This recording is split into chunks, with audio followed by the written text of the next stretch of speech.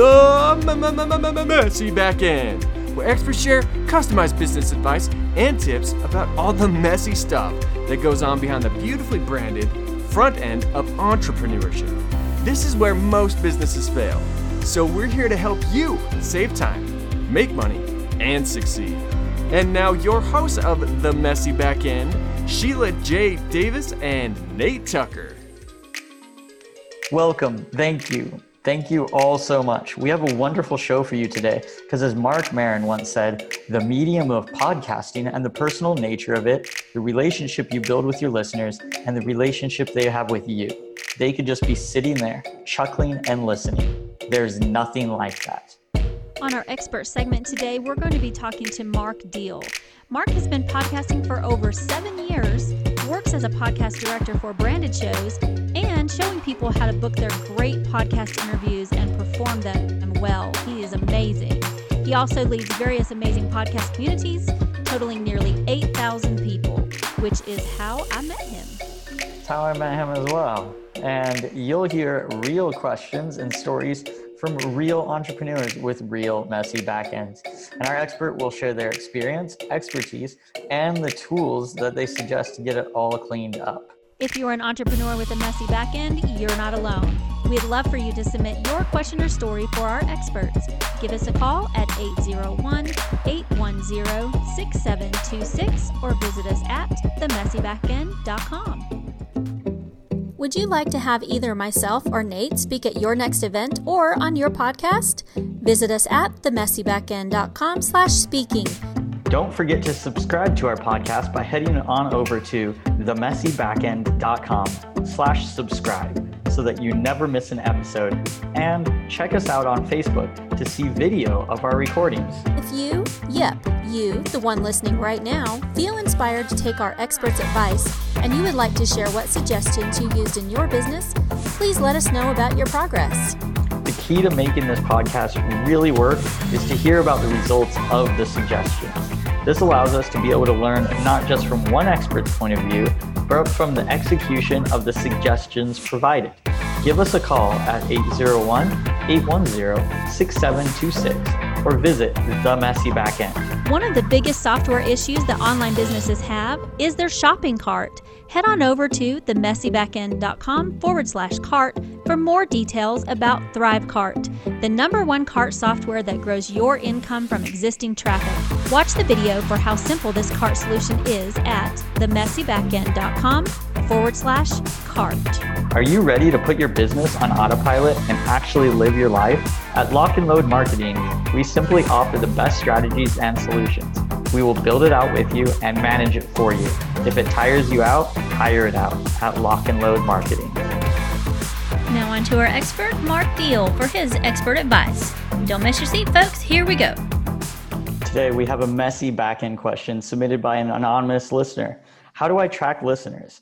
I can only really see where to find how many downloads I have, but it seems to me that is not the real number of listeners. So Mark, what is your expert advice on this? Well, there's a few ways to answer it. A listener is obviously somebody that listens to the show. So you could go into Apple Podcast Connect and look at how many listeners you have that are on, I believe it's iOS 10 or later, which is a small subset of all the people listening, and see where they drop off. You know, how many people are listening to the front, how many people skip your ads, and how many people make it to the end. And of course, there's other platforms that people are looking at. But hearing that question, I actually want to back up a little bit and say, who cares? Does it matter? Is this just a curiosity thing? If you have download numbers, but you want to compare it to listeners, don't worry about it. Treat downloads as your leading indicator. Depending on your podcast host, it may be IAB certified, those stats. If not, then they're not certified. But again, who cares? Treat that as a leading indicator for what matters in your business, what actually drives your needle. So if your downloads go from 100 to 200 or 100 to 1,000 or from 5,000 down to 500, and your business metrics also shift, then it's a good leading indicator of what's driving that needle. So don't try to sharpen the point of that needle. Just look at it as an indicator and keep moving on with your business.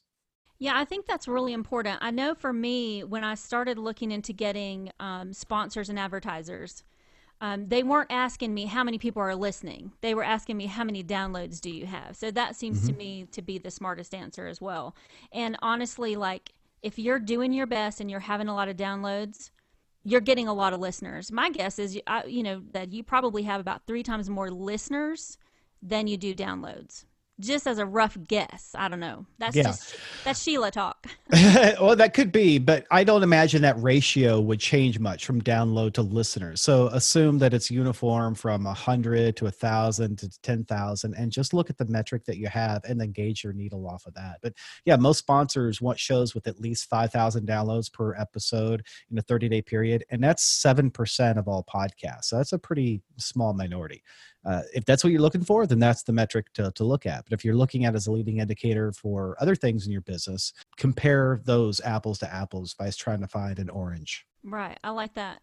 So in doing that as well, you might want to be watching like your traffic on your website as well, right? If you have a podcast coming out on a Monday and you're spiking on Tuesday or Wednesday, then chances are that's a pretty good indicator they're visiting your website at least. Mm-hmm. It's another great leading indicator, especially if your podcast episodes point to a specific page or a post on your website. Then you can gauge the number of downloads I get versus the number of people that visit the website, as well as your download statistics, depending on how much you pay your platform. It will tell you, are people listening to mobile? Are they listening to your website? Are they listening through other syndicated platforms? So yeah, all those are great indicators on where people are coming from. But again, focus on where you want to drive the needle. Do you want more people to visit your website, or do you want more people to listen to your show? And then just adjust things accordingly. Just adjust things accordingly, depending on what you want. You know, I'm really glad that you brought that up, because as you were kind of saying, or Sheila was saying, you know, maybe you'll see a drive in traffic to your website the day after, 2 days after. But I was thinking, I was like, well, yeah, what if the idea is to get them to the podcast, from the website to the podcast, not from the podcast to the website? Because obviously it depends on everyone's business. Some people want to just get them to the podcast because that's where the information is, and that's where you're able to make the money from sponsorships and whatnot. So a question that I have, kind of a follow-up question for you, Mark, is what are some great ways to drive podcast downloads? Because that's obviously what we're talking about. You're like, well, who cares how many listeners we have? Care about the downloads. Well, how are we going to drive those more those downloads? Do you focus on website or Facebook or Instagram, whatever? How do you get them there? I'll even back up a little bit more, because I like to back up here, right? We're talking about the messy back end. And if you hear me beeping, that's me backing up. So I'm going to back up on that question even more. I'm not going to talk about Facebook and Twitter or anything like that. It's specific. There's 2 places to go to get podcast listeners. One is to go where your podcast listeners are. So if they happen to be on Twitter or Facebook or LinkedIn, I do a podcast that's targeted mainly to China and India. And most of our downloads come from people on WeChat. Now, WeChat is not a platform for most podcasters, but for that specific show, it's a good one. So go where your listeners are and be there, be present, and let people know that you have a podcast in a non-spammy, cheesy way, right? You don't want to join a Facebook group, especially one of my Facebook groups. Come and say, hey, I have a podcast, click to listen and subscribe. You know, at the very least, you'll get booted or muted, booted, whatever. I messed up there. It's a moot point. It's a moot point. Yeah, just don't do it. So that's one place and Pat Flynn says that all the time. Go where your ideal market is and let them know you're there. The other place that is great to find podcast listeners, hopefully you can follow the logic here, go where people are listening to podcasts. And what I mean by that is, if you're a podcast host and you have a podcast, go seek out shows to be a guest on and be interviewed by those hosts about your expertise, your experience, perhaps some of your show or your show insights. Because it turns out that people that are listening to podcasts also listen to podcasts, right? Who would have thought? Exactly. A equals A there. So that's the 2 places to go. Go where your audience is at, and that will depend on industry. It will depend on niche. So hopefully you know your market, you know where they're at. You need to go and find that where those people are at and let them know that you have this show.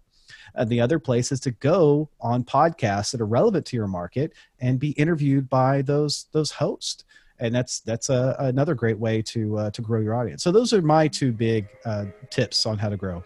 I love that. I mean, when my assistants are looking for guests for my show, they're also looking for me to get on other people's shows as well. Because I think that when you have that, we don't really compete with each other, right? We compete with ourselves.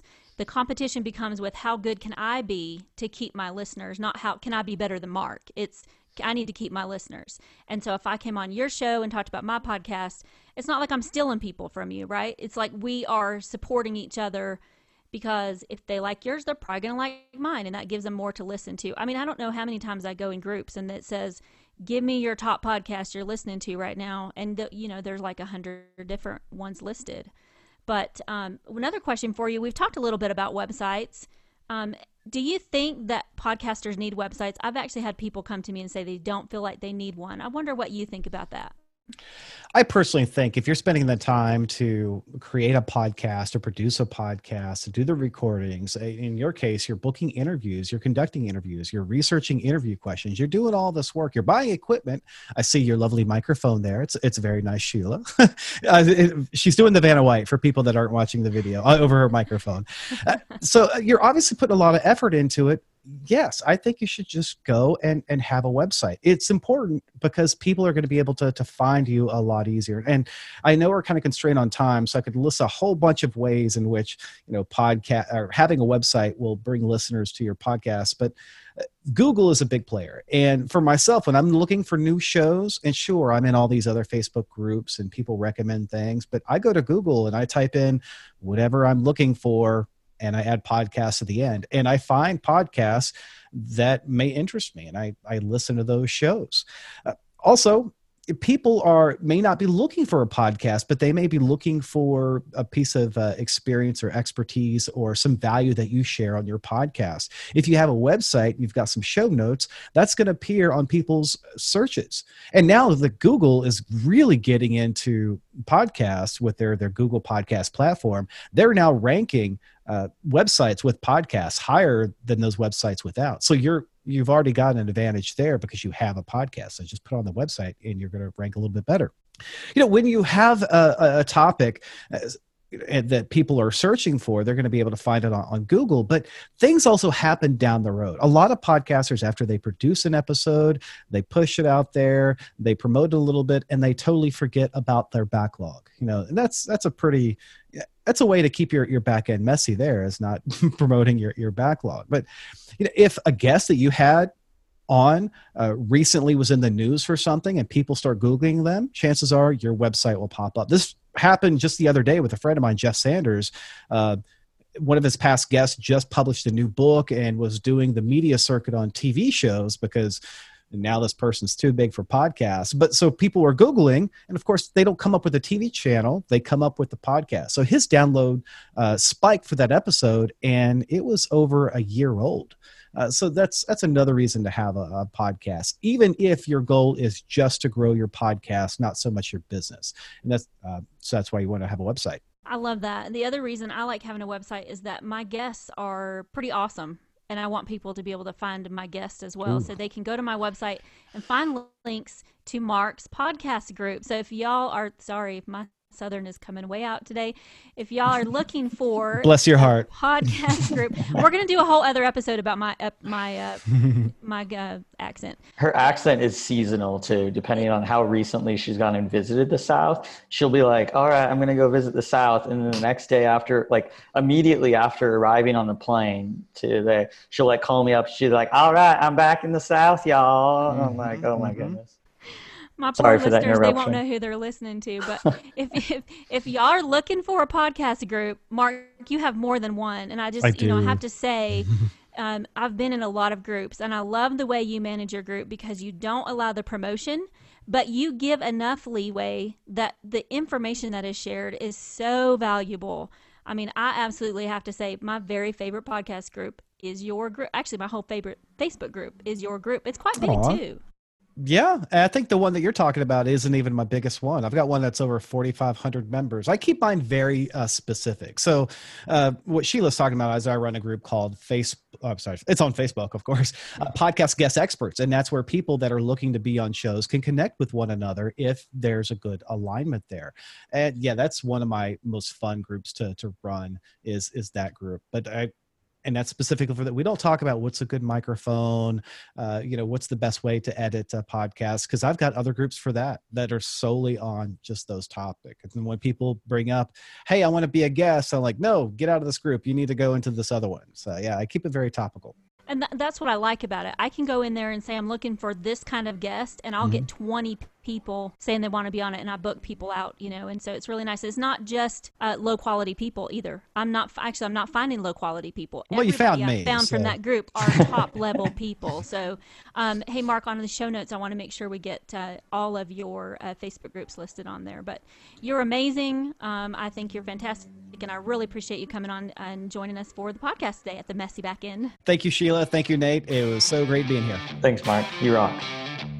People ask us all the time how they can get their podcast up and running. What we tell them, work with our podcast managers at the Messy Backend, and then check out the platform we use for everything else, podserve.fm. They do all the hard work to get you published on many of the major podcast networks, including Apple Podcasts, Spotify, and many others. After that, they help promote it and make sure it's seen by thousands.